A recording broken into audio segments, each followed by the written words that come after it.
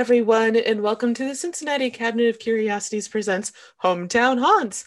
I'm your host, Kat Klogo, and tonight with me in the shadows is Christina Wald and Jen Kohler. But right now we have a returning guest, Amy Hassebrock. You'll remember her from episode 15, where we told about the story of Edith Klump. Welcome back, Amy. Hi, great to be back. Thanks for having me. Yes. Oh, this will be a fun discussion. Before we dive into it, though, I want to remind our listeners that you can find us at Sin Cabinet Curio on Twitter, Cincy Cabinet of Curiosities on Instagram, and now you have a new email you can send us your hometown haunts to, which is hometownhauntedmail@gmail.com. And also, we're an official podcast on iTunes. You can find us on YouTube as well. Please like and subscribe and share this goodness with all your friends who are into spooky things. And tonight is a wonderful true crime show again, because we have Amy. This is Arsenic Annie of Cincinnati. Listener discretion is advised because we do talk about murder on this episode. Lots of murder. So much murder. So much poisoned men. It's raining dead men. Anyway, so we are joined again tonight by special guest Amy Smith Hassebrock of the Skeleton Key Chronicles, who, like I just stated, we covered this in episode 15 with Amy, the murderess Edith Klump. Amy Hassebrock is a local true crime researcher and writer who is currently heavily involved in the project focusing on the Bicker and Norris, also known as the Toolbox Killers case. Her blog is the Skeleton Key Chronicles, features her writings on a wide range of dark topics, including historic murders, oddities, and the paranormal. Welcome back, Amy. Thanks so much for having me. And tonight we're talking about the life and crimes of Anna Marie Hahn, also known as Arsenic Annie or the Blonde I wanted to say Sailor. Am I the only one that keeps reading it that way? It's the Blonde Slayer. Yeah, the Blonde Slayer. Or the Cincinnati Slayer. For her murders of 5 men in Cincinnati from 1933 through 1937. We've got a historic crime today. Yeah, she was a busy lady. She was busy. So what can you tell us about her, Amy? Okay, well, we've got our lovely Anna Marie Hahn. She was born Anna Marie Filser in, I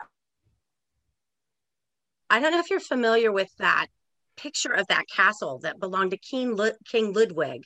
It's up on a hill. It's the White Castle. He was known as the Swan King. Oh, is that the Cinderella Castle? That huge one? Absolutely. So Anna Marie Hahn was born Anna Marie Filser. Hahn was her married name. And she was born in a region of Bavaria that's actually best known for King Ludwig's castle. He was a really famous king in the area and had this beautiful white castle up on this hill. I mean, it's a real place. People visit all the time. But her little village that she's from, it was called Fusen. And it's right there at the bottom of the hill where this gigantic castle is. So I thought that was kind of an interesting tidbit.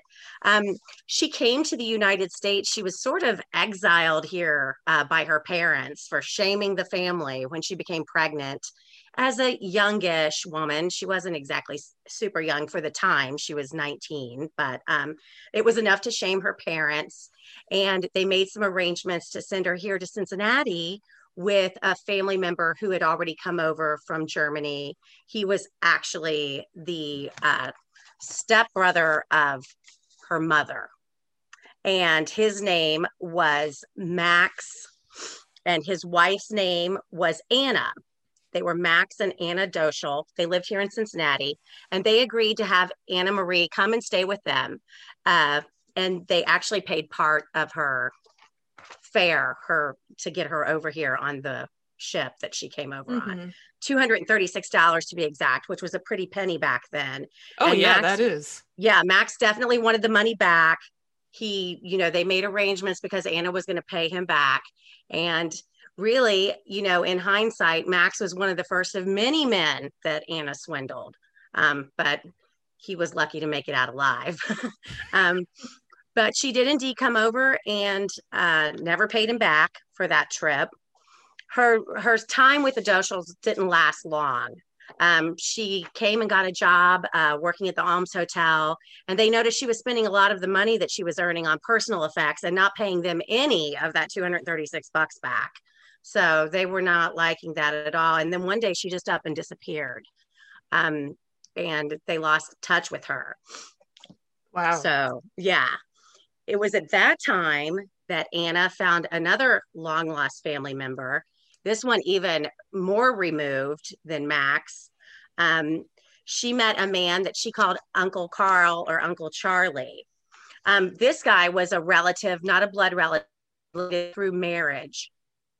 Uncle Charlie became another benefactor of hers and really her staunch supporter. Anna could do no wrong in his eyes. She was constantly borrowing money and things like that. So he was another man that kind of came in and helped keep her up from a monetary standpoint. Oh, wow. Yeah. And this is all in the Over the Rhine neighborhood, which I wanted to point out for some of our listeners that don't live in the Cincinnati area. That was what's called the Old German District. It's a large portion of Cincinnati well, now it's downtown, but before it wasn't really considered downtown. And it was called Over the Rhine because, according to residents, it felt like you were traveling over the Rhine River to get into this neighborhood from the Erie or Miami canals, because there used to be a lot of canals downtown. Mm-hmm. And this is the place that now has a lot of bars and restaurants, and back then had a lot of bars and restaurants and beer gardens, and they're starting to revive a lot of those. But about half the population of the Over the Rhine or OTR neighborhood was made of German immigrants, and just about everybody that she murdered was a German immigrant. So, or swindled. She was really targeting because she was a part of that community. So that was a big thing. And also, just a fun fact, the Alms Hotel still stands. It's now the Alms Apartments, and it is in Walnut Hills along Victory Parkway and William Howard Taft. So you can go by there and go, hey, that's where that murder lady used to work before she murdered all the people. Right. She also met her future husband there, Philip. Yeah. They originally met at Coney Island. I think she saw him at Coney Island, and she thought he was cute. I don't know, 5 feet tall, thin mustache, slender guy. So not exactly sure what she's seeing there, but anyway, later on they met at a dance at the Alms Hotel. She remembered him as being the guy at Coney Island station, and they ended up marrying. He too was a German immigrant, and that, like, you things that connected all of these people. They all shared a common dialect and language, so German. Yeah. And, at that time Cincinnati had full German newspapers, actually two that were completely written in German. So it's an interesting place to do research. Definitely. Yeah. The city. Yeah, it is. And it's a little bit of a note that she was from Bavaria, like we were just talking about. And this is probably also a shared thing because we have a lot of Bavarian Germans that settled here, which is why we have Oktoberfest. Yeah. Yeah. So versus all the Northern Germans, which is where my husband's family's from. And that's really? The reason for this strange name that I may be pointing to, and you can see in the box. But anyway, so back to Anna and Philip. Yes. So we have Anna and Philip. Philip's the little wiry man. He works at Western Union, Telegraph, and Telegram. He works the overnight shift, which is really convenient for Anna Marie Hahn because sometimes she likes to take her gentleman friends back to her home and pretend like she's a single mom. So they might come at 7 or 8 in the evening, have a beer, husband's off at work. Everything seems copacetic. It seems like her story jives. So that was just an added layer of a way that she would perpetuate her stories of being this, the single mom, always like running on, hard luck and borrowed time. She had a story for everybody. She was known for, the story of Anna Marie Hahn is interesting because she dressed up as a nurse. She literally would wear a nurse's outfit. She would advertise her services as a nurse and a housekeeper and elderly caretaker, but she made no bones about going in full nurse's attire, even though that was not at all her profession. I always thought that was kind of interesting and a little extra weird. Like if you thought about it in today's world, completely masquerading as a profession that one wasn't. Obviously, that added to her, validity and the fact that these people did really like her. She had a great personality. She was bubbly. Guys thought she was good looking, petite, blonde. And she really had a way to charm these guys. And I think she really played to their white knight kind of syndrome. She was always the damsel in distress. Oh my God, I need $100. I need this, I need that. In a lot of these guys' apartments or their homes after they were murdered, they would find love letters, IOUs out the wazoo. Where she had promised, I'll pay you back $100. I'll pay you back. IOUs in excess of like $1,000, which was a ton of money back then. Yeah. So she was always borrowing, but she was borrowing under the presumption that she would pay it back. And these guys believed it. And really, in most cases, she killed them so quickly from the time that she met them. There really wasn't a lot of time to bother the lady about paying them back because in some cases, they were dead in 3 or 4 months. Her. So they were dead in 3 or 4. Sorry, it cut out again. Oh, snow in Cincinnati. Yeah. So they were dead within 3 or 4 weeks. Well, in some cases, these men were dead in 3 or 4 months of meeting her. So they didn't really have a lot of time to bother her for this money that she owed them because she would literally, kill them. There was one exception to that. There was a man by the name of George Hess. George Hess. He was one of her benefactors. He was an interesting guy. Yeah. And he was the only guy to survive this lady. I thought he was He's super observant. Yeah, he survived. George Heiss survived. He owned a coal company. And he actually inherited that from his father. What really got George into trouble was he started taking loans from the coal company and loaning money to Anna Marie. So in addition to coming out of his own pocket, he was taking money from, the company. And that brought a lot of heat on him and in turn brought a lot of heat on her. Obviously, she was up to her old, shenanigans. She was poisoning this guy just as hard and as fast as she could, but to no avail. George was sick often, but he didn't succumb to any of the poison. Instead, he actually lived on and filed several lawsuits against her and even testified at her murder trial.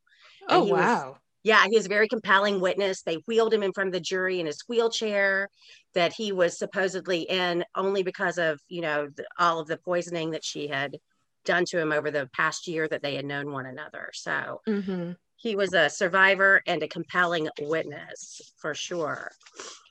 But I love how he survived by paying attention to the beer. Yes, the beer. Yes. He said he felt really poorly after drinking a beer, and that kind of helped him connect the dots. So yeah. And then one of the other news articles that I read at the time was that he noticed that houseflies were landing in the beer and trying to take sips from it and then immediately dying afterwards. And then when he approached her and said, "Hey, do you want a sip of this?" And she's like, "Nah, I'm good, George. Why did you just go drink all that?" That was also a huge red flag. Yeah. So Guy was observant and got his revenge against her, I guess. He did. I mean, he lived to tell the tale, and he was the only living witness, as they referred to him during the trial in very dramatic fashion. It's interesting because she started her first victim, that we know of for sure, was Ernst Kohler. He was a Teamster. Sorry, Jen. Her last name's Kohler as well. Yes, this is Ernst Kohler, maybe a long lost relative. The wealthy Teamster. a wealthy teamster who was a union leader. He actually lived at this beautiful home located at 2950 Coleraine, and it was built and designed by Charles H. Blackburn, who was a prominent Cincinnati criminal lawyer. So that was a guy that had a ton of money, and he built this beautifully appointed home, 3 stories, beautiful moldings and staircases and finishes. So this Ernst Kohler guy apparently did really well for himself, lived in this home. It was so big and he had gotten older, so he rented out a room below to his son, who was a doctor. The doctor had his office there, and he was treating his father for esophageal cancer. There was some other rooms for boarders, and he took one of those rooms. So Anna and Philip moved into one of those other rooms, and you have basically this makeshift family living there. Anna quickly moves in, and under the father's good graces, what a lot of these old guys did, and started, kind of falling in love with her, changing his will around. She was very manipulative, would go immediately and have these guys start changing around beneficiaries and whatnot. She did elder abuse, basically, is what she was doing. Absolutely. I mean, Ernst was 62, so I mean, he wasn't exactly like, I don't know. I mean, not an extreme elder. Right. He wouldn't be in Social Security yet if he was in the United States now. He'd still be spry and working wherever, but still, that's really manipulative and a type of financial abuse, basically, in a way. Absolutely. And it's kind of weird that all this went on like while his son has an office right downstairs. Some of the stuff she got away with was really interesting. She was savvy. Yeah, she really was. The interesting thing is that living at Kohler's house, she had access to this son's doctor's office. Okay. Where he has an imaging office. Apparently she would go in there and use the phone all the time. And he caught her in there once using the phone. I catch her stealing his prescription pads. Ish. Which she also did. He stole the prescription pads and wrote multiple prescriptions for, and would take them around the corner store where she had befriended the pharmacist. Are we okay? Yeah. Just tell me where to go back to. You may just have to repeat where she would take the prescription pads, and then I didn't catch what she would have filled at the pharmacy. Okay. So the thing about living there with Kohler's son is she had office. She would break in. Well, not okay. The thing about living there was she had access to Kohler's son's doctor's office, where she would access occasionally. At one point, she came in to use the phone, and he caught her. There were other times where she came in and stole his prescription pads, and he did not catch her. She was writing prescriptions for morphine. She would take them around the corner to Ross. Did I freeze again? Just the pharmacy name. Okay. That's okay. Oh, I'm freezing again. Oh, shit. Ooh. Okay. She would take them around the corner to Ross Pharmacy, where she had befriended the pharmacist, and have them filled. She had told the pharmacist that her husband was a chemist, familiar with all of these different drugs, and she procured many things from Ross Pharmacy after developing this relation. She would get Croton. Yeah, she would get Croton oil there. She would get chloride of mercury, various drugs and things that weren't was able to procure at Ross because of her relationship with Mr. Roth, the pharmacy owner. Anyway, where were we? We were with Roth Pharmacy, and that's how she was just getting her menagerie of deadly poisons was from her access to this pharmacy and all these medical pads. And which brings us to what one of the detectives says later after the warrants have been served and they go through her house. But anyway. Okay. So is this also when she's working in the bakery, or is this after she was working in the bakery in OTR?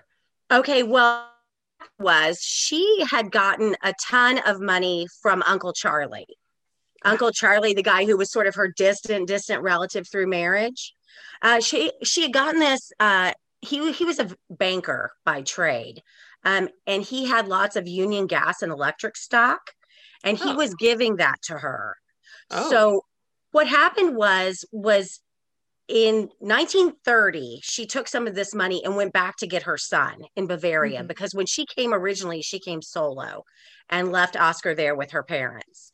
In 1930, she took some of this money that Charlie had given her, or Uncle Charlie had given her, went back and got Oscar, came back home, and within a year or so started selling all of that stock off. And she bought a bakery at first. People were wondering, how did this lady get this money to buy this bakery where like everybody's in the depression right now? Nobody's got a dime, and she's starting this new business. She did that with funds from selling that stock that Uncle Charlie had given her. The bakery was at 3201 Coleraine in her same area. A lot of her victims, as you said, were in OTR in the old German neighborhood. The bakery stayed open for 1 year. Another interesting thing is that she was running like sort of like a bookie kind of thing out of the bakery, like taking gambling bets and whatnot, because that was really her favorite pastime, it seemed, and probably why she was taking a lot of this money to pay for her gambling addiction, which she was burning through thousands of dollars. Massive amounts of money for back then. Massive amounts of money. Yeah. And that bakery only lasted a year. And then they started up a deli. This was their next business venture. They started a deli, her and her husband, at 3007 Coleraine, so same part of town. And she sold that 3 years later. So that didn't last either. The businesses were really considered not thriving. So I don't know what she was thinking. She had a manic mindset. It was like she was just running from thing to thing, constantly putting out fires. Wouldn't be a very good way to live your life, you know? No, I am wondering if she had some mental health that, I don't want to say issues, but like suffered from bipolar or some type of manic thing. Absolutely. The case harkens of those tendencies, you know, for sure, because she was very impulsive and, you know, it's just, and was sort of in a flurry of activity, it seems, at all times, starting new businesses and kind of doing things that don't really seem like the best idea. But I make this statement for our listeners because I'm a daughter of somebody with bipolar disorder. So those manic episodes that are reported sound a lot like one of my parents. So that's why I make that statement. It was just reading that, I was like, well, this sounds familiar. Yeah, I couldn't agree with you more on that. It's interesting. So as all of these different things coalesced, you know, she had these things going on in her personal life with Philip, you know, doing the bakery, losing the deli. You know, as those situations started to take their toll, that's when her procurement of elderly gentlemen's funding sped up big time. I mean, that's when she really started to ramp up the show. Just the way you phrased that made me chuckle. Yeah, she really put it into high gear at that point. You know, we talked about Ernest Kohler, the nice old man in the beautiful home. Well, he passed away, and he left her everything. He left her the house. He left her all of the furnishings. It was a well-appointed 3-story home. I mean, it was a beautiful home. He even left her his ashes, which she sat on the mantle at the beautiful home that lived in. Wow. So what happened to his son? I know. I kind of wonder, why didn't his son protest more? I did read an article where after the fact, sort of after all the chips were down and she had been arrested, that the family against her. I read that the family had filed a lawsuit against her, and presumably the son was part of that law. They were granted of $4,000. Only $4,000? Are we going? Yeah, it kind of. I missed you on the $4,000 bit. Okay, let me try again. Yeah, I started doing found that after the chips had fallen and she had been arrested, the family of Kohler did file a lawsuit against her, and they were granted like I think it was $4,000. So not much considering she got his entire estate. Uh, she Wow. definitely had a way of finagling herself into a man's Good finances. situations. Like Right, for her, right. beneficial. Now, did she live in this house until she was arrested? She did. She stayed in this house. She even took out mortgages on it. At the end of Oof. the, after everything happened, the house was mortgaged to the nth degree, which she had previously owned free and clear. So this lady was looking for a way to get money. She was always searching for funds. He died on May 6th, and at the time, notice and the autopsy showed, just a death due to esophageal cancer. A lot of his family members had called into the coroner's office and made them aware of their concerns of possibly something happening to him, poisoning. And the coroner said because he saw no poison deposited in the throat area, that he just attributed the death to esophageal cancer. Wow. Yeah, that's Yeah. not cool. Not cool. Okay. Is our Jacob Wagner. He was Yeah. another German immigrant, a retired gardener, upstanding guy in the community. She came to his door and said she was a long lost niece.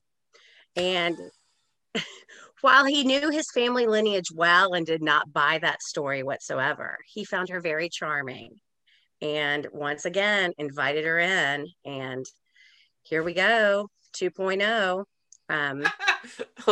Electric Boogaloo? That's later. That's the end of Yeah, the story that's with true. old That Sparky. that is later. We should not be laughing about that. That was So anyway, but all right. So we got Albert Parker. yes, Albert Parker. He's another one of her uh, victims. He had a beautiful 3-story home as well at 2416 Central Parkway. She liked those 3-story homes. She knew if Yeah, she somebody owned did. a 3-story that they were established. Is that like So an old Cincinnati thing? Is that an OTR thing? Huh. I know, yeah, I know there are lots of walk-ups in OTR, and I know that area, some of those big old homes, it's kind of like the ones in Clifton off of Ludlow and back there, Mm-hmm. those big old stately homes. But this was Mm-hmm. the same with Albert Palmer. He was 72. He was in great health when he met Anna. People report him as being spry and a healthy man in January. Within 3 months, he was dead. Um, After Poor the man. fact, yeah, police had searched his apartment and they found $4,000. They even found an IOU from Anna for $1,000, where she was going to pay him back $1,000, supposedly. And there was a Valentine to him from her and Oscar. She always used her Oh. son to pull the heartstrings of these men as well. And I found that interesting that she signed the Valentine with both her and Oscar's name, and Mm-hmm. an extra sort of twist the knife. But Yeah. her and Albert had met at the Blade, which was that casino on Vine that was owned by mobsters, supposedly, and they Mm-hmm. both loved to play the ponies. So they did that together for a little while. And before Anna decided to Off do him. him in. Yeah, we've got multiple victims here. After Albert, we've got Jacob Wagner. Jacob Wagner was the gardener, another German guy. She told him that she was his long lost niece. She showed up at his door. Mr. Wagner having a great knowledge of his family history. Mr. Mm-hmm. Wagner, having a great knowledge of his family history, knew he didn't have a long lost niece, but he bought the story anyway. And he liked her. He thought she was a nice girl. She hung around. He was dead by June 3rd of 1937. So that was another just a few months long sort of relationship. It's Mm-hmm. interesting. Wagner had a neighbor named Luella Kohler, and Anna had brought over some ice cream to Luella one day. And this is kind of interesting because this will kind of come up later in the story. After Luella ate the ice cream, she had to be hospitalized. Oh. During her hospitalization, her room was burglarized and there was money and jewelry stolen. Oh. Yeah, and she lived right next door to Jacob Wagner. Uh, you know, a lot of these pieces were kind of put together after the arrest, but it's really interesting to see like no one was safe around Anna Marie Hahn. She was down to hustle anybody. Mm-hmm. What's interesting too about the Wagner case was really what did her in there, and this was the case that she was ultimately arrested and tried for, is Jacob Wagner, was she had forged his will and changed everything around. His will left her $17,000. Holy smokes. Right. Left her $17,000. And what really got her caught about this and was the great evidence they need was she had forged the will, but with a date prior to her ever meeting him. He had the will. The will was drawn up in January. She didn't even meet him until months later, but she neglected to change that date. So even though she went in and changed some of the verbiage around, the date still stood, which was an indictment against her because she hadn't even met the guy yet. So, right. Did you get all that? Sorry. Yeah, I did. I was wondering, just one, $17,000 in 1930s money has to be a bonkers amount now. It is. And I did a correlation thing. Keep talking and I'll find how much. Yeah. And I also wonder how she was able to forge the will if she had like a typewriter handy and then white out. Like, how are you going to make somewhat convincing will forgery? Like, did she just find the beneficiary, white it out, put it into a typewriter, align it just so, and then very carefully write her name correctly and hoped it fit? Yeah, I mean, people were not double checking stuff back then. Everything is. Do people double check stuff now? That's also a good question. No, they don't. And people like Anna Marie Hahn rely on people like that because it's unbelievable how often the bar. Yeah, exactly. Retrospect. But okay, so that was Jacob Wagner. I thought the Luella, his neighbor thing was interesting too. Like she just sees this lady, hey, let me poison this lady and burglarize her apartment while she's in the hospital. There must have been something in the apartment she saw that interested her. If it was her, I mean, it may not have been. It could have been any number of people that lived around that area. Right. Or the area, but that is kind of an interesting coincidence. Yeah. Maybe it was ice cream from her deli. I don't know. All I know is it had her special ingredient in it. Arsenic for that tangy aftertaste. Okay, our next victim is George Zellman. He was 67 years old. He lived at 1717 Elm Street, so right there in the heart of OTR, as you mentioned. He didn't know Anna long either. He became ill on his last visit with her. He had hired her as a nurse as well from an ad that she had run. It was interesting because he was one of the few people that was found to be poisoned with croton oil. Croton is a plant. There are different varieties of it. It's a house plant. You'll see it around. This particular variety, the oil from it can cause serious gastrointestinal issues, sores on the face, internal bleeding. It's really deadly. It was used originally as a laxative. Oh, man. Right. That's a terrible way to go. Yeah, in very scant amounts. But she was giving it like full bore. Oh, that poor man. I know, right? Oh, that poor man. Pretty horrible way to die. And, her last victim that we know of was George Obendorfer. This was the guy, the whole Colorado Springs connection. Yeah, this was the crazy bit. Now, Zellman, though, I want to go back to him. He also left her a hefty sum of money. It's my didn't he? understanding it was like $17,000 again, her lucky Yeah. 17. Mm-hmm. Yeah. So she should have been just rolling in the funds from just doing this. Had she been spending them responsibly, I don't know if somebody who is a serial killer is going to be doing that responsibly, but yeah, I that's a saw lot an of money. It is a lot of money. And I saw that when she was back playing the ponies, that she would set her loss limit for $50, which was $750 of today's money.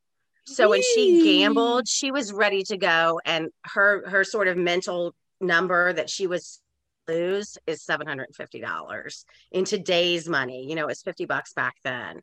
But that's a lot of money. I mean, this lady was to go through 17 grand.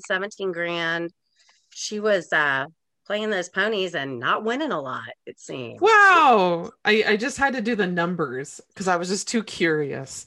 So it's $312,000 in today's money is what $17,000 was back in 1937.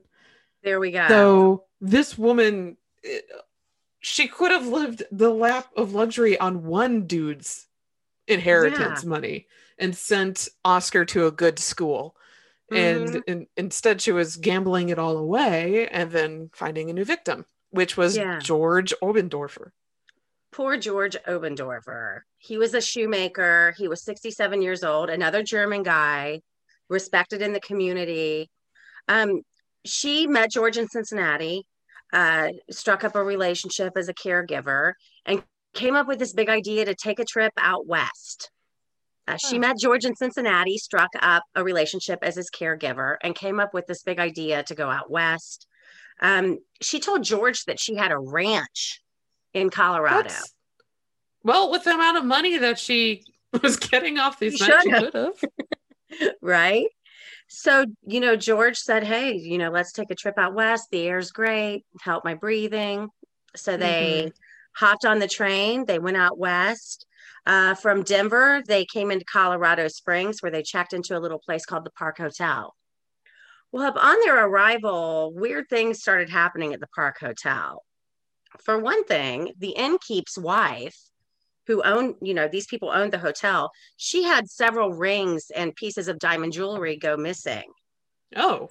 Right. So this her being burglarized coalesced with the visit from, this man and woman and this young boy that had Hmm. come, presumably from Chicago, they had said. And Yeah. she starts putting two and two together, like these people show up, weird things start happening. So she calls the police, lets them know that she's had the stuff stolen from her. The police start asking Annie questions. Well, in the meantime, George Obendorfer is actively dying in the Oh no. hotel room. Yeah. Annie has him transported to the hospital. The hospital says, okay, what is this man's relationship to you? She's like, I don't know. I just met him on the train on the way here. We happen to speak the same language and dialect, and he said he was very ill and needed someone to help him get to the hospital. So I'm bringing him here. That's all I know. Wow. So she basically drops this guy off at the charity hospital in Colorado Springs. And meanwhile, is part of this investigation into this stolen jewelry, where the police start asking her further questions about Obendorfer. And Hmm. when everything comes to pass, they find out that she was indeed from Cincinnati and that she had brought Obendorfer from Cincinnati. It was Oscar that sold her down the river and told her that they hopped on the train with Obendorfer in Cincinnati. He came with them, and I must have brought that old man 18 glasses of water on the train here, he said. Wow. So that's an interesting symptom that goes along with Obendorfer's poisoning is excessive Right. thirst. Right. Um, yeah. So as all of this investigation is happening in Colorado Springs, that was really the linchpin for catching her. Had she not stolen from this lady, I think she very well could have dropped Obendorfer off at the hospital, acting like she was just a good Samaritan who had met him on a train, finished Hmm. her dealings there in Colorado Springs, whatever they may have been, and come back to Hmm. Cincinnati and continued Hmm. her situation. But that was the straw that broke the camel's back right there, because as cops started looking into these situations, they saw a high level of arsenic in Obendorfer's body. It was enough to kill 4 men. Oh my goodness. Once they looked at that, they started looking at all of her relationships with these other men, and then other exhumations started. And as they began exhuming these other bodies, they were finding also large, high levels of poison. So I think she could have continued on her scheme there if she hadn't seen that jewelry and thought it was pretty or whatever and decided to steal it. That kind of reminded me of the lady's apartment, yes. Yeah. Llewellyn. Yeah, that reminded me, like, it's almost like she just couldn't help herself. If she saw something she wanted, she was going to get it. Yeah. And I wonder what prompted her, just, I guess, greed. Would just be simple old greed and jealousy, seeing something that she wants. And she's like, well, there's an opportunity. I'm just going to snatch it. Absolutely. And at this point, I mean, she's such a manipulator. I'm sure she's really feeling like she's good at this. And she's probably getting more and more cocky, brazen. Yeah, absolutely. Absolutely. She even tried to poison her husband and her mother-in-law. Phil. Oh, jeez. Yeah, little Phil. 5-foot Phil, and his mother-in-law both were poisoned by Anna Marie, or they think they were. She had given her mother-in-law some chocolate-covered cherries as a gift, and she had, at the same time, she was making her famous pancakes, those big Bavarian pancakes everybody loved, and they both fell extremely ill, his mother and Phil. Phil was even so convinced that he was poisoned with the croton oil that he took it out of the medicine cabinet and saved it and gave it to detectives later, because he was, that's thinking. Yeah. Wouldn't that be crazy to be living with somebody and, like, you're getting sick after they feed you? You're like, maybe it's the croton oil. You go to the medicine cabinet or wherever and you notice that there's more gone than before. So, I mean, like, what kind of marriage is this? Well, yeah, he's observant, just like George, was it Heiss was also observant that things were going missing. They were getting sick, and they put 2 and 2 together. That all this medicine was being used, and who is it being used on? It's definitely not being used on Annie. It's not being used on Oscar. There are only so many people left in the household. So did he divorce her? No, they stayed married. Or did they stayed married, but they stayed married. Just doing that? People kind of accused him during the trial, and that you haven't even gone to see your wife in prison. He said, no, I've been there twice to see her. He was a rather apathetic man. He wasn't a man of many words. He wasn't really involved in, like, the hullabaloo of the trial. He didn't clamor on to any of that notoriety. He kept a low profile. But wow. Yeah, that's it, but probably for the best, though I don't think he was involved with Oscar afterwards either. No, it's my understanding that Oscar was just adopted by a family in the Midwest and went on to join the Navy, I think. Was it the Navy? Yeah, it was the Navy.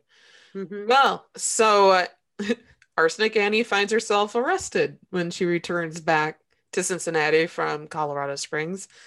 It was that the police detectives were waiting for her on the station platform as her train rolled in with a warrant in their hand, and were like, I'm gonna go look at your house now. Right. I'm assuming that that's probably exactly what had happened, because the authorities were fully abreast of the situation. They had been contacted by Colorado Springs.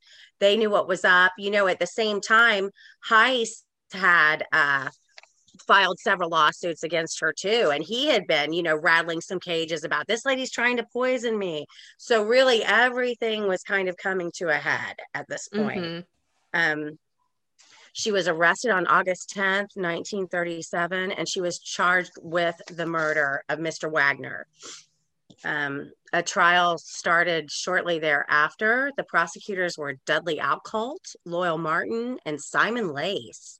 Some interesting names there in the Those are prosecution some team. interesting names. Yeah. And the defense was Joseph Hooden and Hiram Bolsinger Sr., who also happens to be my brother-in-law's great grandfather. Oh, So, wow.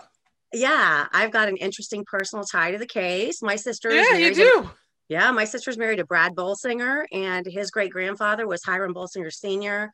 They owned a law firm here in Cincinnati for over 100 years called Bolsinger and Bolsinger, and they were her defense attorney. So, Wow. yeah, Yeah, kind of that's a wild. really personal connection. It is. It is.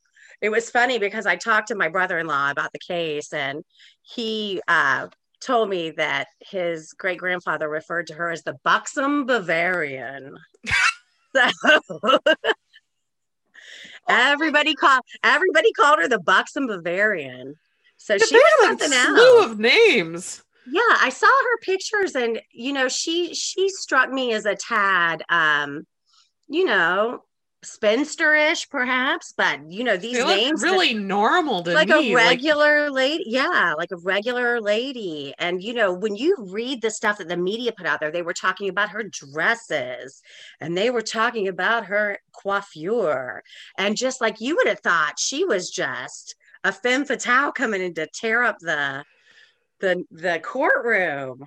it's But just like Edith Klump. It's like, right. it's both of these women were really, like, definitely with Annie, she did her hair. That was on point from looking at all of her photos. Oh, she did roller And set on point. yeah, that was on point. And her clothes for 1930 was also quite on point, just like Right. Edith was quite on point for the 50s. But the way they look and the way that they're described, there's a bit of a dichotomy going on. It is. It's And very. Go ahead. I'm yeah, sorry. no, it's okay. The way to describe her during the trial and in the newspapers beforehand, like while she was in jail, is quite different than how they describe her when she's been electrocuted. Oh my goodness. Like, but we could get to that in a little bit. Like, definitely she was the buxom blonde. She's the Cincinnati Slayer. The blonde Slayer was also used a lot. Arsenic Annie wasn't as used as often, but I kind of like the alliteration of that one. I like the alliteration too. I think it's got a nice ring to it. Yeah, But arsenic wasn't the only thing she used. She used a lot of right. different poisons in her battery of poisons. So, um, yeah, so the trial kicked off. The judge was Charles S. Bell.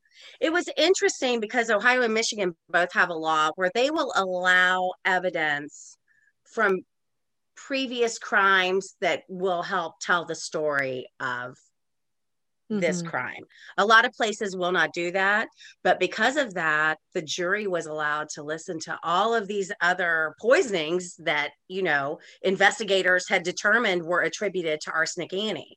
So, unlike Wow. a trial today where you may only hear, oh, you're only allowed to talk about this. Ohio and Michigan apparently have this law where if it is really pertinent to the case, you can bring in these aspects.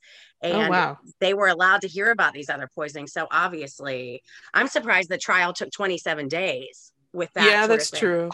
Now, if I remember right, her jury was mostly made up of women too. Yeah, 11 housewives and one young man. So I'm presumably in his 20s, I'm guessing, if they called him a young Yeah, man. that's an interesting makeup for a jury for those Mm-hmm. times. It That when I is. read that, I was like, wait, hold up. That's not usually who ends up on a jury in 1930 Cincinnati. Right. Well, you can certainly say she was convicted of it by a jury of her peers for sure. That is Because true. yeah, I mean, if you've got 11 housewives on your jury, I don't know if I want to be on the stand with 11 housewives on my jury, regardless of That's what why my her crime hair is. was on point. Exactly. I mean, that could be a bad scene, a really bad scene. But yeah, it would the trial, I mean, this was international news.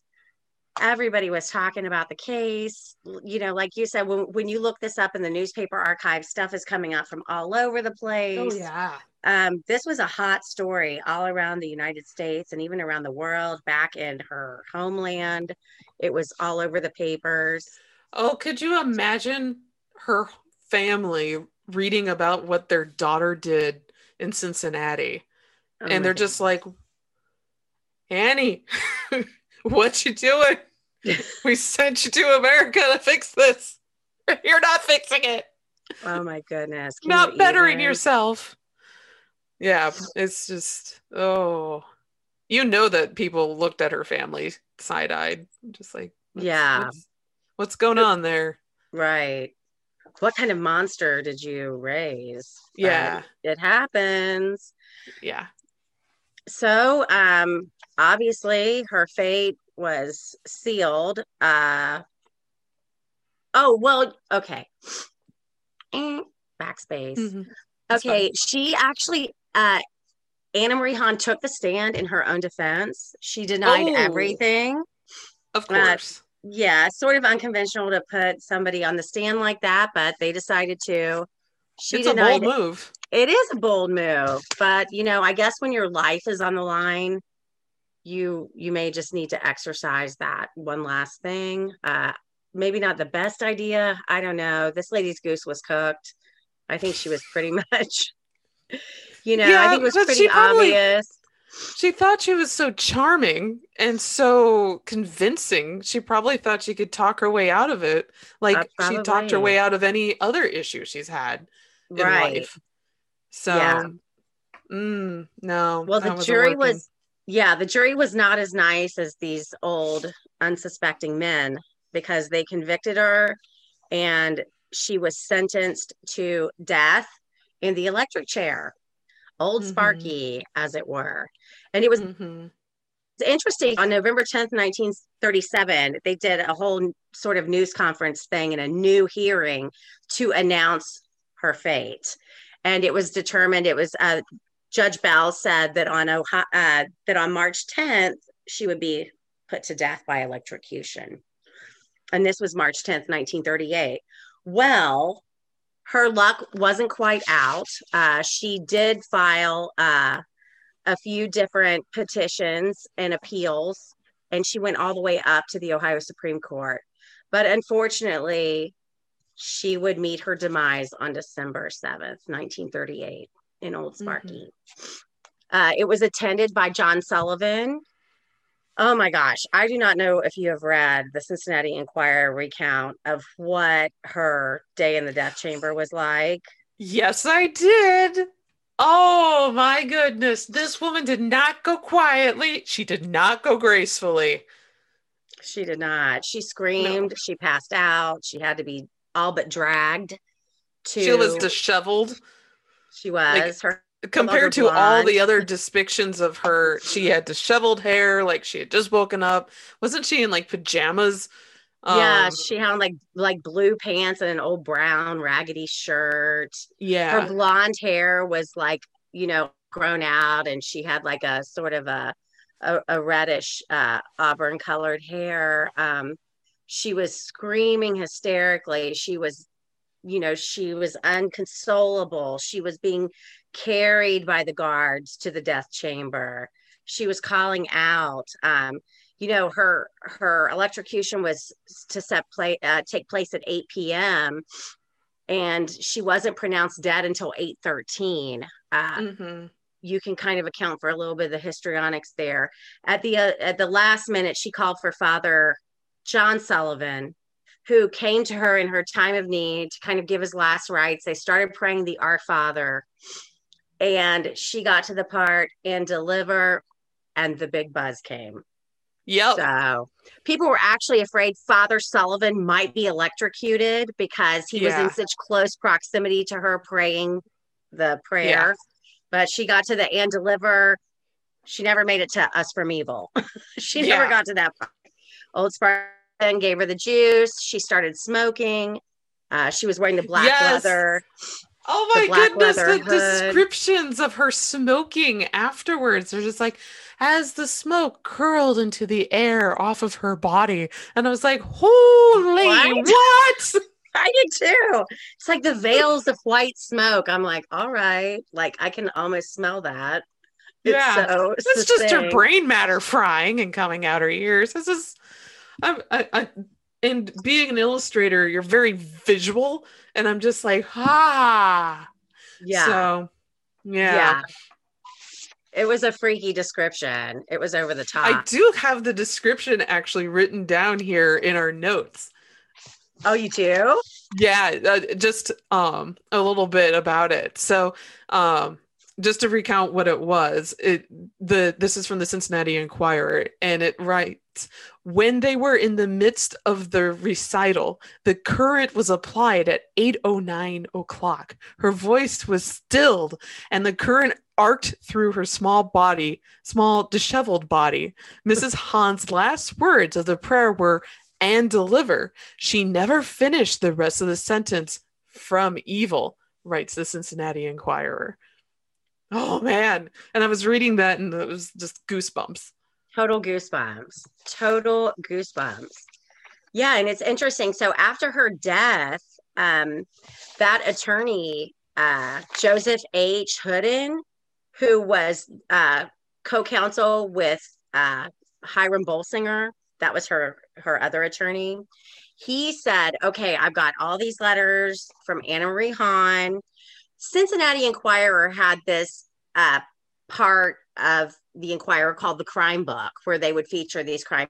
It was still the Enquirer, but it was this special little expose thing they would do on hot crime cases.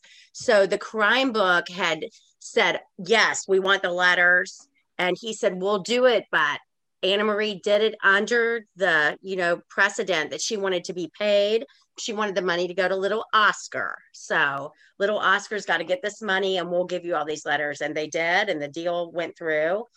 Oscar got the money, and the Crime Book at the Enquirer published all those letters. And like every day was a different letter they put on the front page. Mm-hmm. Yeah. And, it seemed like at the end of the day, she did admit to Zellman and Obendorfer.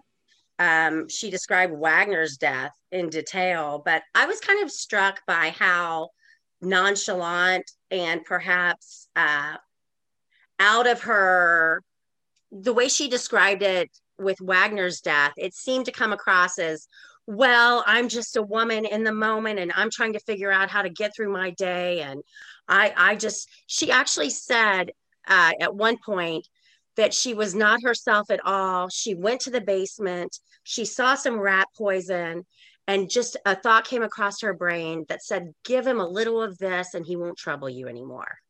So she made it sound as it was very much not premeditated. It was very impromptu. It was just a woman at her wit's end that was kind of, went down to the basement, saw the rat poison, and kind of had this eureka moment. Wherein we know that was not what was going on. I mean, this lady had an MO. She was doing the same thing with all these people. It's just interesting that even though she went ahead and admitted to this stuff, she did it with such, I don't know. Yeah. She wasn't really telling the truth, it seems like, but yeah, she was still trying to get that pity point. Yeah, she was out of jail.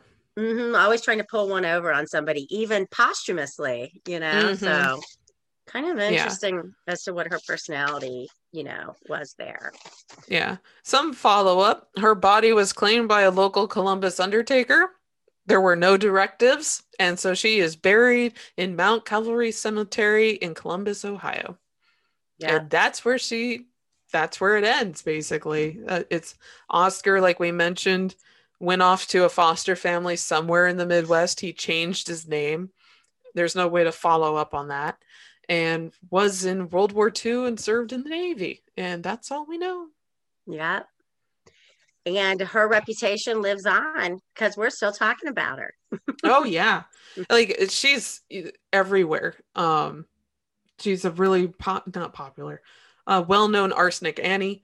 Also for not Cincinnati, but Ohio history, she was the first woman put to death with the electric chair. Mm-hmm. And she was only one of 4 women who have ever been executed in the state. And I actually brought in some just curiosity as going through all these things. I was like, who were the other people? When were they killed? So just as a little aside before we bring Jen and Christina back on.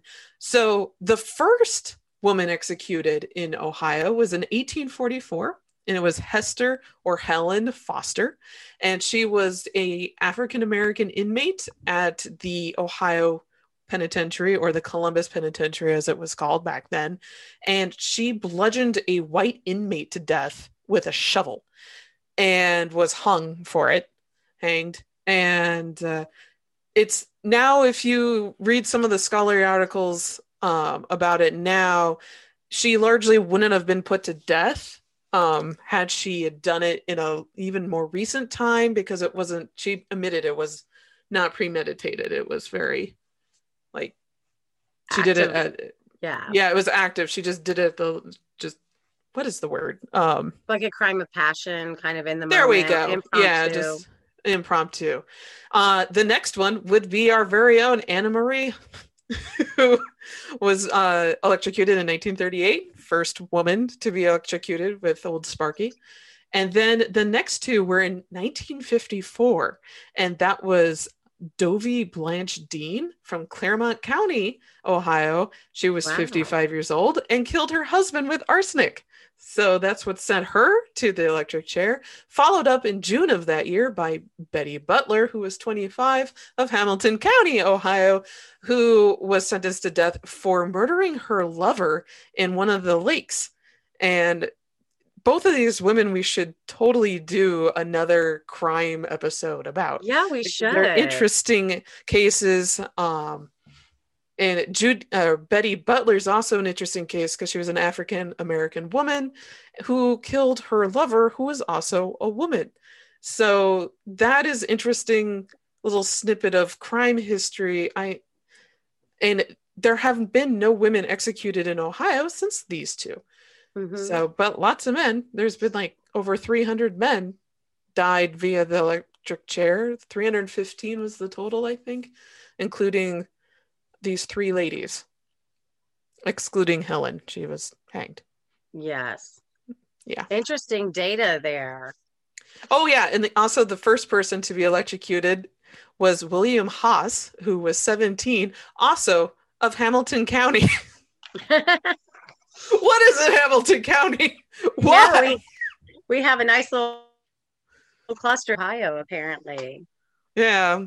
And he was sentenced to death for the murder of Miss William Brady in 1897. Wow. So, yeah.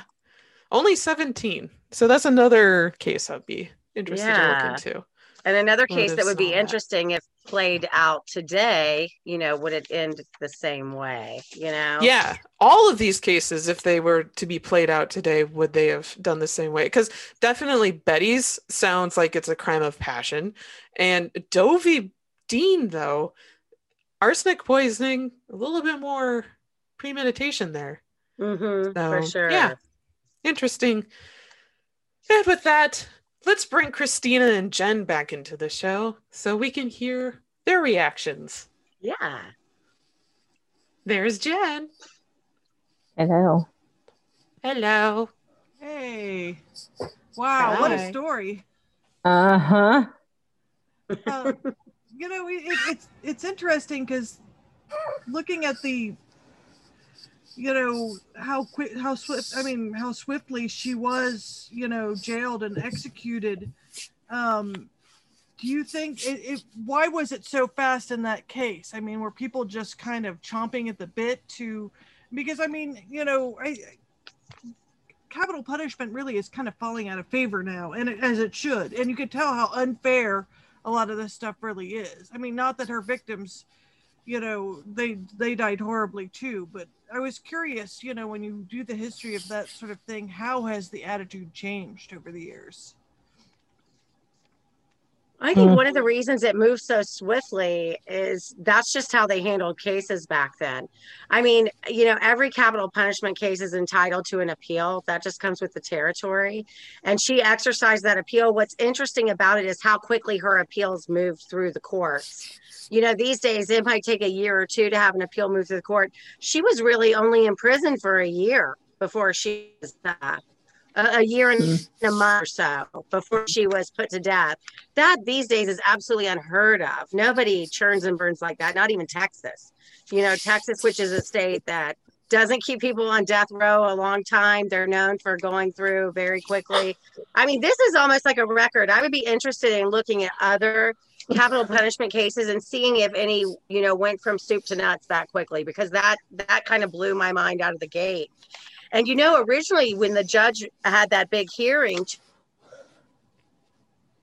her execution date was scheduled way before it occurred. I just freeze up. Oh, shit. Yeah. Say that sentence A again. little bit. Also, can you guys hear the bathtub being filled Initially, behind me? Oh, I'm freezing. No, Yep, it's- yep. Okay. No, No, it's good. I heard sigh, I think, we Yeah, heard Okay. that. but I don't hear water. It's Okay. bath time. So Aw. Yeah. I'll okay. try to mute myself only to keep the little no, I'll child hurry. from screaming in the background. No, You you're need to okay. hurry. Don't Take your worry. time. Don't worry. I'm sorry. It's not your Because fault. it's interesting.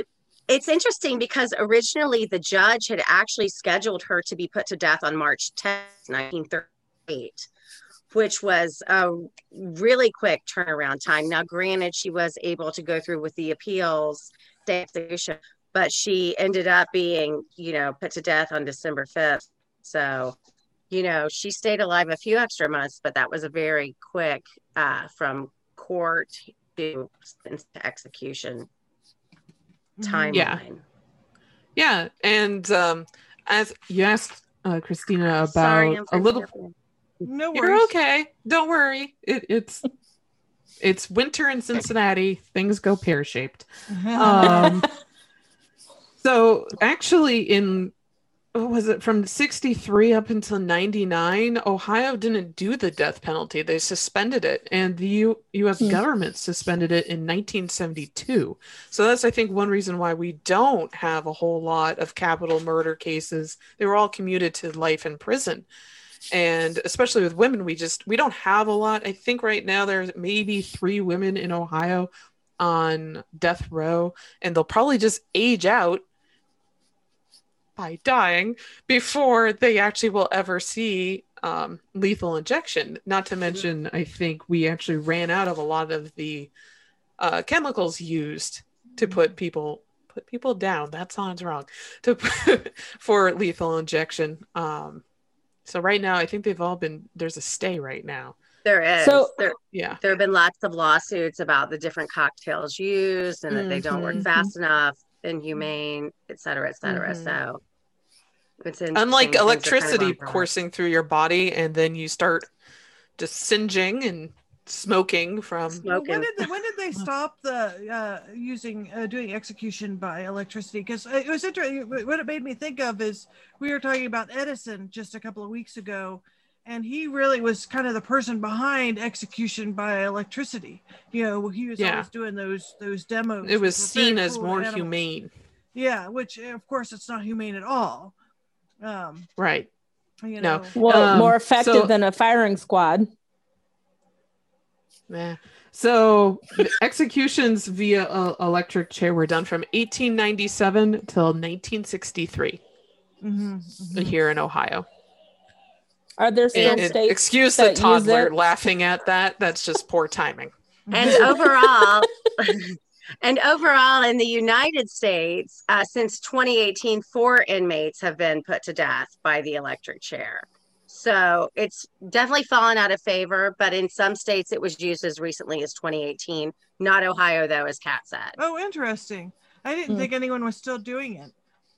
I mean, it really is, It's only recently that I think it was Utah was the last state that still hanged people. Actually, Really? wait, I said 2018. I should have said no state has used the electric chair since 2013. Okay. So But still, interesting. that's less than a That's decade. that's still right. I mean, hello, 5 years. Yeah, I mean it's an interesting story. Just, I mean, you occasionally hear, it'd be interesting to study like in a year or so. Do you think like quarantine because one thing about then, like her, preying on these guys, back then, I think it was easier for you to probably prey on someone because it was harder to get a hold of people. Do you think you're going to see an uptick of people that have been sort of murdered in the quarantine? I do. I think we're think so, already too. seeing that. I think we're already seeing that a little bit. And I kind of get an interesting cross section of that just based on what I do. I'm constantly keeping up with cases and murders around the country. And I really feel like the quarantine caused a bit of a murder blitz. I think it's going to cause a baby boom. And I think there's going to be simultaneously a death boom. Because when people are locked up with other people, whether it be, you know, in prison or in the privacy of your own home, things don't necessarily go well. Yeah. I mean, we've already seen abuse go up. Skyrocket. Children, you know, any vulnerable bit of the population, it's just been terrible. Yeah. And you know, what if you were somebody, who was that nurse that was murdering a bunch of people? Like, what if you had there's a lot of them. The Angel of Death from here in Cincinnati. Well, what if you had somebody like that would just like murdering people and just said it was COVID that killed all these people? Oh, I see what you mean. We wouldn't know that for years or until that person was caught. Right. Yeah, I mean, I'm sure we'll see stories like that because it seems like you see an uptick of this kind of crazy behavior. And because I think when things get, I think it's because things start getting confused and muddled and people don't, like what we were just talking about before the show started, about how hard it is to get, what did you say, like you can use certain photos from the Library of Congress because they don't have the staff there to approve it. Well, I think it's like that now too with all municipalities of anything. Like they don't have the staff there to do anything, and so they don't investigate things perhaps as well as they could. Right. I mean, it is a perfect opportunity perhaps to perpetrate some sort of. And you don't have the people in the crime scenes to be able to process them. Like there's only so much PPE that you have. So you only have so many people that can enter a crime scene at one time to process it, and also people to go through and process all the evidence. Well, you know, that's one thing that's interesting. What they've said, a lot of these crime shows have made people think that like a lot of municipal governments have a lot more money to solve crimes than they do. I mean, it's almost probably working out better where you have podcasts and people because they solving crime because they can actually look at the evidence, whereas you don't have staff to do that in most cities. No, you don't. And what's really interesting too is people believe that because they see these things on these crime shows, the cops and the departments are up to speed on the technology, and also from a financial standpoint that the departments can afford this stuff.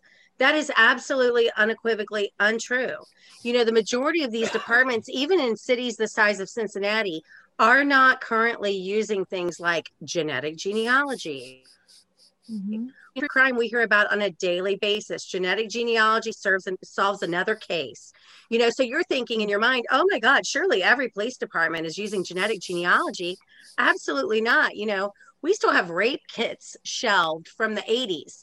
You know, and people are thinking about, you know, genetic genealogy. It's a little bit of a pipe dream based on budgetary constraints and allocation of funds. It's very frustrating. I know that we've worked a little bit to try to get the word out to Cincinnati law enforcement about genetic genealogy. And hopefully it gets there. I feel like that there are a few cases, you know, that could be solved and helped along by that. But it is expensive. And, you know, most genetic genealogists work for free. It's typically, you know, they'll do a GoFundMe for a Jane or John Doe, or just, you know, DNA Doe Project will just spearhead the whole thing and everybody's working for free. It'll be interesting when police departments and everybody gets up to speed and everybody can kind of start working together and communicating. I think a lot of these crimes will be solved lickety split. A lot of it's just been, you know, departments not communicating with one another. Along those lines with Golden State Killer, because I listened to Murder Squad with Paul Holes. I think he had mentioned Murder Squad. Love you. Yeah. We love you lots. But he had mentioned that he couldn't even compare his sample with another sample from another because the technology, he had to wait years for the technology in his office to catch up to what they had. Absolutely. And I was just like, oh, that's why. that's why that stuff sits for years and doesn't get tested. Mhm. Not even mentioning the money aspect of it. Absolutely not. And there are other aspects of it too. And I see this a lot, with the case I'm working, in the late 70s and early 80s, a lot of these police departments just didn't want to talk to one another. There was a little bit of the "Kies mas macho," we're going to solve it, and especially, in California, where every little beach community has their own police department. And then you've got the LAPD presiding over the whole thing. And then you've got the sheriff's department. I mean, when I watched the Night Stalker documentary a couple weeks ago or whenever it came out, and they were talking about all the police departments communicating back and forth, I'm like, oh my God, this is exactly what we're dealing with on the Toolbox Killers case, because these guys didn't really talk a lot, but when they did start talking, things started happening. And, as a woman and as a communicator, I watch some of these old crime things and I'm like, what is up with these guys? We need more women in law enforcement. We would have asked this question, day one, but ego. It is what it is. Ego. Well, it reminds me of the Whitechapel murders too, with Jack the Ripper, because you had the London police and Whitechapel not talking to one another and like actively destroying each other's evidence. It was extremely frustrating. It's absolutely counterintuitive. It makes no sense to me logically, but hopefully we're moving past there, and I feel like more people are like in the know as to what's going on in their local police department. With the advent of the internet and stuff, people are just like plugged in. I don't feel like it's ever going to be as bad as it was. I feel like there's got to be a silver lining. Yeah. Part of this case also feels like, and this happens in a lot of immigrant communities when you have murder cases and stuff, where people speak a different language than the police and stuff like that, and people are being abused, that it doesn't get as much attention. Like when you hear about, really, it's a lot of different, we've had waves in the US of people coming from China, from Mexico, from Ireland, and a lot of those communities, spoke their native languages. And if there was a murder kind of case, it wouldn't get the attention from the police. Absolutely. And it seemed like she was going after people that didn't speak English as their first language. That's a good point. Yeah.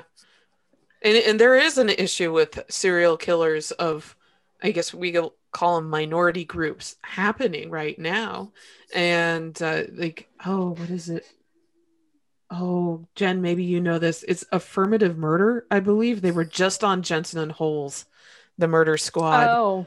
And it is a podcast dedicated to just minority groups and murders that are happening there and bringing them to light.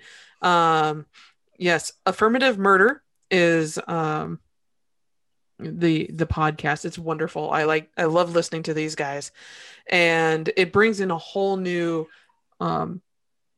just viewpoint and broadens your horizons for what's happening around not just our country but other countries. We also have the murdered and disappeared Indigenous women of Canada and parts of the United States, and I'm forgetting the acronym right now, but also that's another Murder Squad thing where they're bringing in more light about these women that are just disappearing. And we also have the trans murders that are happening around the United States, where we're having trans people who are brutally murdered and just found in alleyways and in dumpsters, and we may have a serial killer targeting that particular community.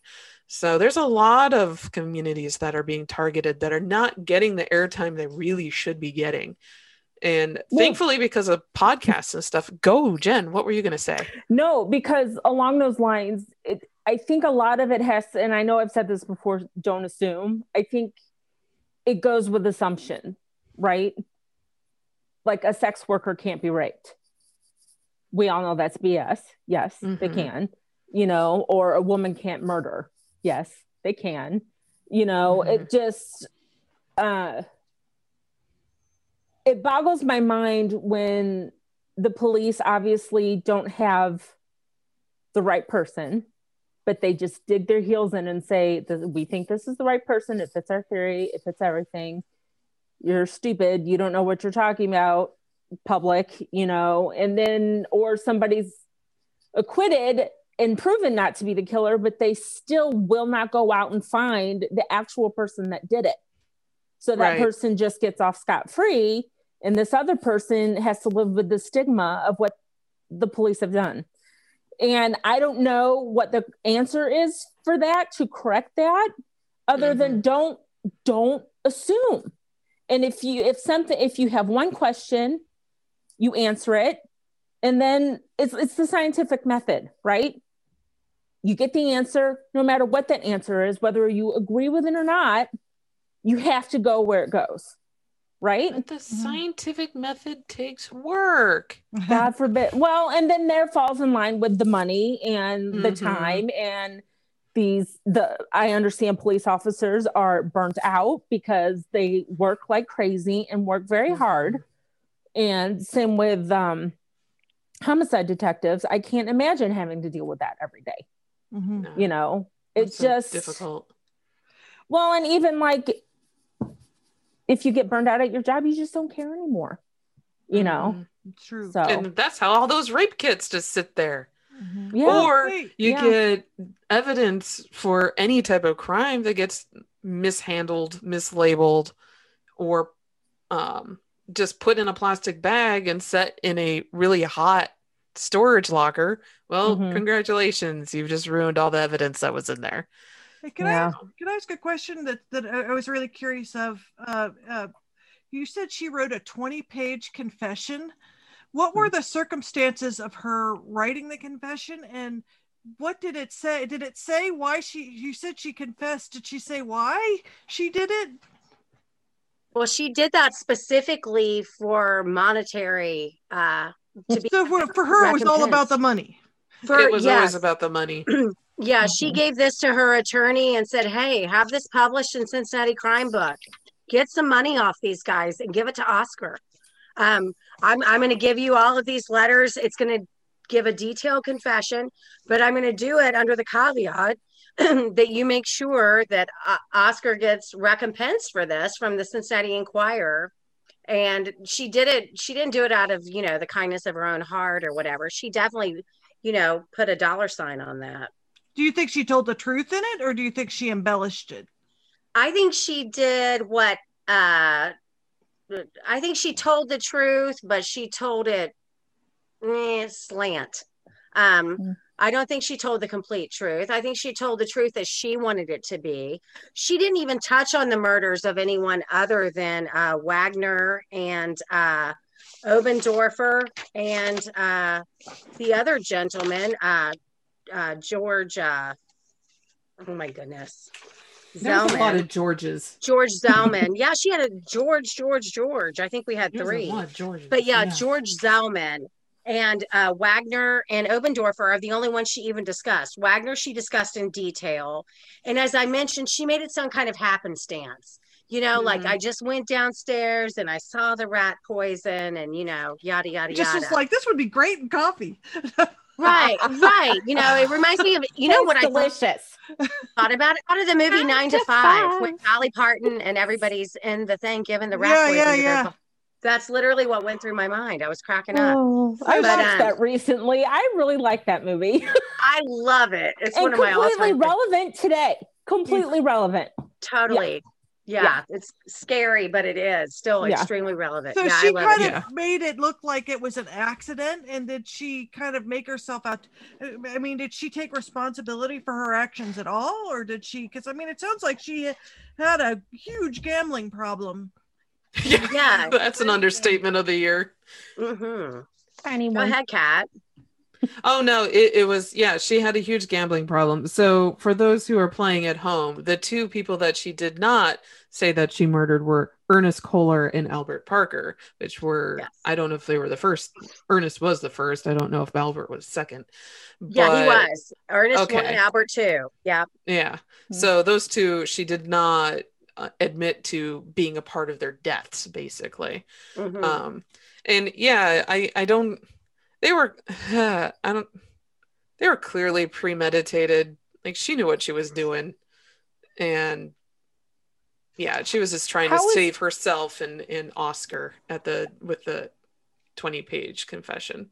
How is Yeah. poison not premeditated? Right. I mean, hello, it's always premeditated, Oops, right? I have tripped and I have And spilled spilled my this bleach rat into my poison everywhere. No, like I don't even have. I mean, I have poisonous things in my house, I'm sure, like cleaning products, but they're not anywhere near food. You know, so you would have to have Delicious. Yeah, the amount of time it would take me to go into the basement and get the bleach to put in someone's coffee. There's ample time there to rethink what I'm doing. You know, But we are of sound mind. Well, that's true. And that's probably comfortable Yes. circumstances where we That's could say, applying- well, that's very silly. But there are people this year that tried to put bleach up their bum. Well, that's So, true. Yes. not everyone is of sound mind and of That's true. yeah. And trying to apply logic to an illogical person. Yes. Like I said, daughter of somebody who's bipolar, they don't know what they're doing sometimes. Yeah. It's when they're in a manic episode, sense and logic do not exist. And you are just kind of there for the ride, hoping no one's dead at the end. And in her case, she had no one watching out for her butt. And we got 5 guys that are dead. Well, I have a question. Like when we report on female serial killers over male serial killers, do they tend to make the men seem like they're more premeditated and calculated than women? What do you guys think when you've looked at a lot of cases? Like, people like... I think it's the other way around. Yeah, Okay, I'd say okay. opposite. Yeah. Okay, so how do they usually paint a female serial killer that's different from a Femme male? fatale. Absolutely. Yeah, it's Women the are femme fatale. vilified. Mhm. Vilified out of the gate, femme fatale. That's precisely what we were talking about with the newspaper articles, focusing on what she was wearing and her blonde locks and her petite frame, and trying to make her sound like she's like Greta Garbo or something, and Kat and I are sitting there like, what? This looks like a regular lady. That But woman the looked way like they- me. The way they perpetuate this, I mean, you're ready, when you just read it versus looking at the photo, you're ready. You're expecting like a siren of the screen here. And then You're expecting Barbie she's to just pop out. Yeah, Or it's she's crazy. sex crazed, wanting to get the man Sex away crazed. from the housewife. I Absolutely. recently watched, because I got my subscription to Discovery Plus, and I watched. Congratulations! Yay! I watched. I think it was Who the Bleep Did I Marry, and I think Mrs. Buttafuoco was on there talking about when Amy Fisher shot her, and while I'm not taking blame away from Amy Fisher for what she did, but the way that she was portrayed. And I remember when the 3 movies that came out, all the TV movies that came out about her, one with Drew Barrymore and I think Long Island Milano. Lolita. Yeah. They all came out at the same time, and they're like portraying her as this sex pot teenager that seduced this man. Her name was And that literally is Long not- Island Lolita, and she was underage. Yeah. Like And these I'm like, days, that would is be not child the case. molestation. Oh, totally, yeah. Yeah. Oh yeah. So, yes, that just look at that, Christina. That is how women killers are portrayed, unless they're like Eileen Wuornos. And She's still completely to this different. day. Yeah. Yeah. Yeah. Yeah. I think men are more prone to crimes of passion than, especially if a gun is involved, because that's their preferred method of killing, right? They either beat, they bludgeon, they shoot, they use a weapon of some sort. Women will flippin' kill you in your sleep, because that's when they can do it, especially if they've been abused for 15 years and, but Fascinating. Anyway, I was just thinking of Laura Bell Devlin. Have you ever heard about the case of Laura Bell Devlin? mm-mm. This is a very quick aside. So she was just murdered her husband. She was in both she and her husband were in their 70s back in 1943. And I wrote about her in Cincinnati or Ohio Sonic Crime. And she killed and dismembered her husband and put him in her stove and in her wood-burning pot-belly oven or stove, I guess, and tried to cremate him at her own house and then spread his bones and ashes all over the backyard. Wow. Okay, that's ingenious thinking. And her intake photo at Newark, I think is Newark, the Old County Jail there, looks like something straight out of an Alfred Hitchcock movie. Because you got the really bright light coming from the bottom, hitting her in all the wrong places, and making her look even more crazed than what she really. Well, she was still pretty crazed, but it just reminds me that she probably bludgeoned him to death when he wasn't looking, when back turned to her, and probably got knocked out with a shovel or something. Yeah. So, it was just. Not to say that women don't kill that way, especially now with guns. They're much easier. You know, you can shoot from a distance. They're tidier. But, all right. I mean, depending on where you hit them. Typically, it's hard for women to beat a man to death with their bare hands because we're just usually not as strong as some big strapping dudes our same age. So, and particularly shorter too. Well, thanks for suggesting this topic, Amy. This is really interesting. I enjoyed learning about this. I had never heard of this story before, and I know I'm going to look at all these buildings differently. I know. I kind of want to go find them and take pictures of them. Yeah, like Kat said, Alms is still there. The big fancy house that she got from the first guy, Mr. Kohler, it's gone. Actually, it would have been like right there, like, you know, if you're on 75 and you take Hopple Street exit, right there where Camp Washington Chili is, and then there's the U.S. Chili across the street. If you hang a left at that light and go down Coleraine right there, that house was right there, sort of in view of where that big Shell station is right there. Wow. That's an empty lot. It's totally gone, but it was a doozy. It took up that whole corner. Oh wow. Man, I'll have to say if we could. I love looking at old architecture, you know, from Cincinnati. It breaks my heart to see all the, you know, those old buildings torn down. I know, me too. And actually, for people that are interested in seeing, where we've talked about some of the tools, the Urban Sketchers in Cincinnati went to the there's a police museum in Cincinnati. Yeah, it's on what street is that on? It's on it's on Walnut. Hold on, yeah, it's over. I think it is Walnut. It's like close to Central Parkway, right? Yes, it's over there, kind of on the west side. Yeah, and of the downtown. And if you want to see like the old tools they used to use, they have a bunch of old stuff there, and it's really interesting. Actually, it's 308 Reading Road. Yeah, and that's what it is. Yeah, you were doing the same thing I was. I was like, where is this? It's like close to Pendleton. Yeah, exactly. But it's by an the casino and all that. If you want to see like the old type of surveillance stuff, and you know, it's pretty fascinating to look at the collections of stuff there. And let me say, no relation to Kohler. Disclaimer. Technically, my name, it's Koeh, and it's supposed to be pronounced Kaler, but at some point it was Kohler, and it's always been Kohler. And my Kohlers don't come from Cincinnati; they come from Kansas. Oh, you're the Kansas City Kohlers. We're the Kansas City Kohlers. That sounds like a team. That sounds like a roll through. But on that note, Amy, do you want to give us your information for the Skeleton Key Chronicles? Yeah, I would love for everybody to check out my blog, The Skeleton Key Chronicles, at www.theskeletonkeychronicles.com, or just follow me on Facebook or Instagram, and you can see all of my stories that I share.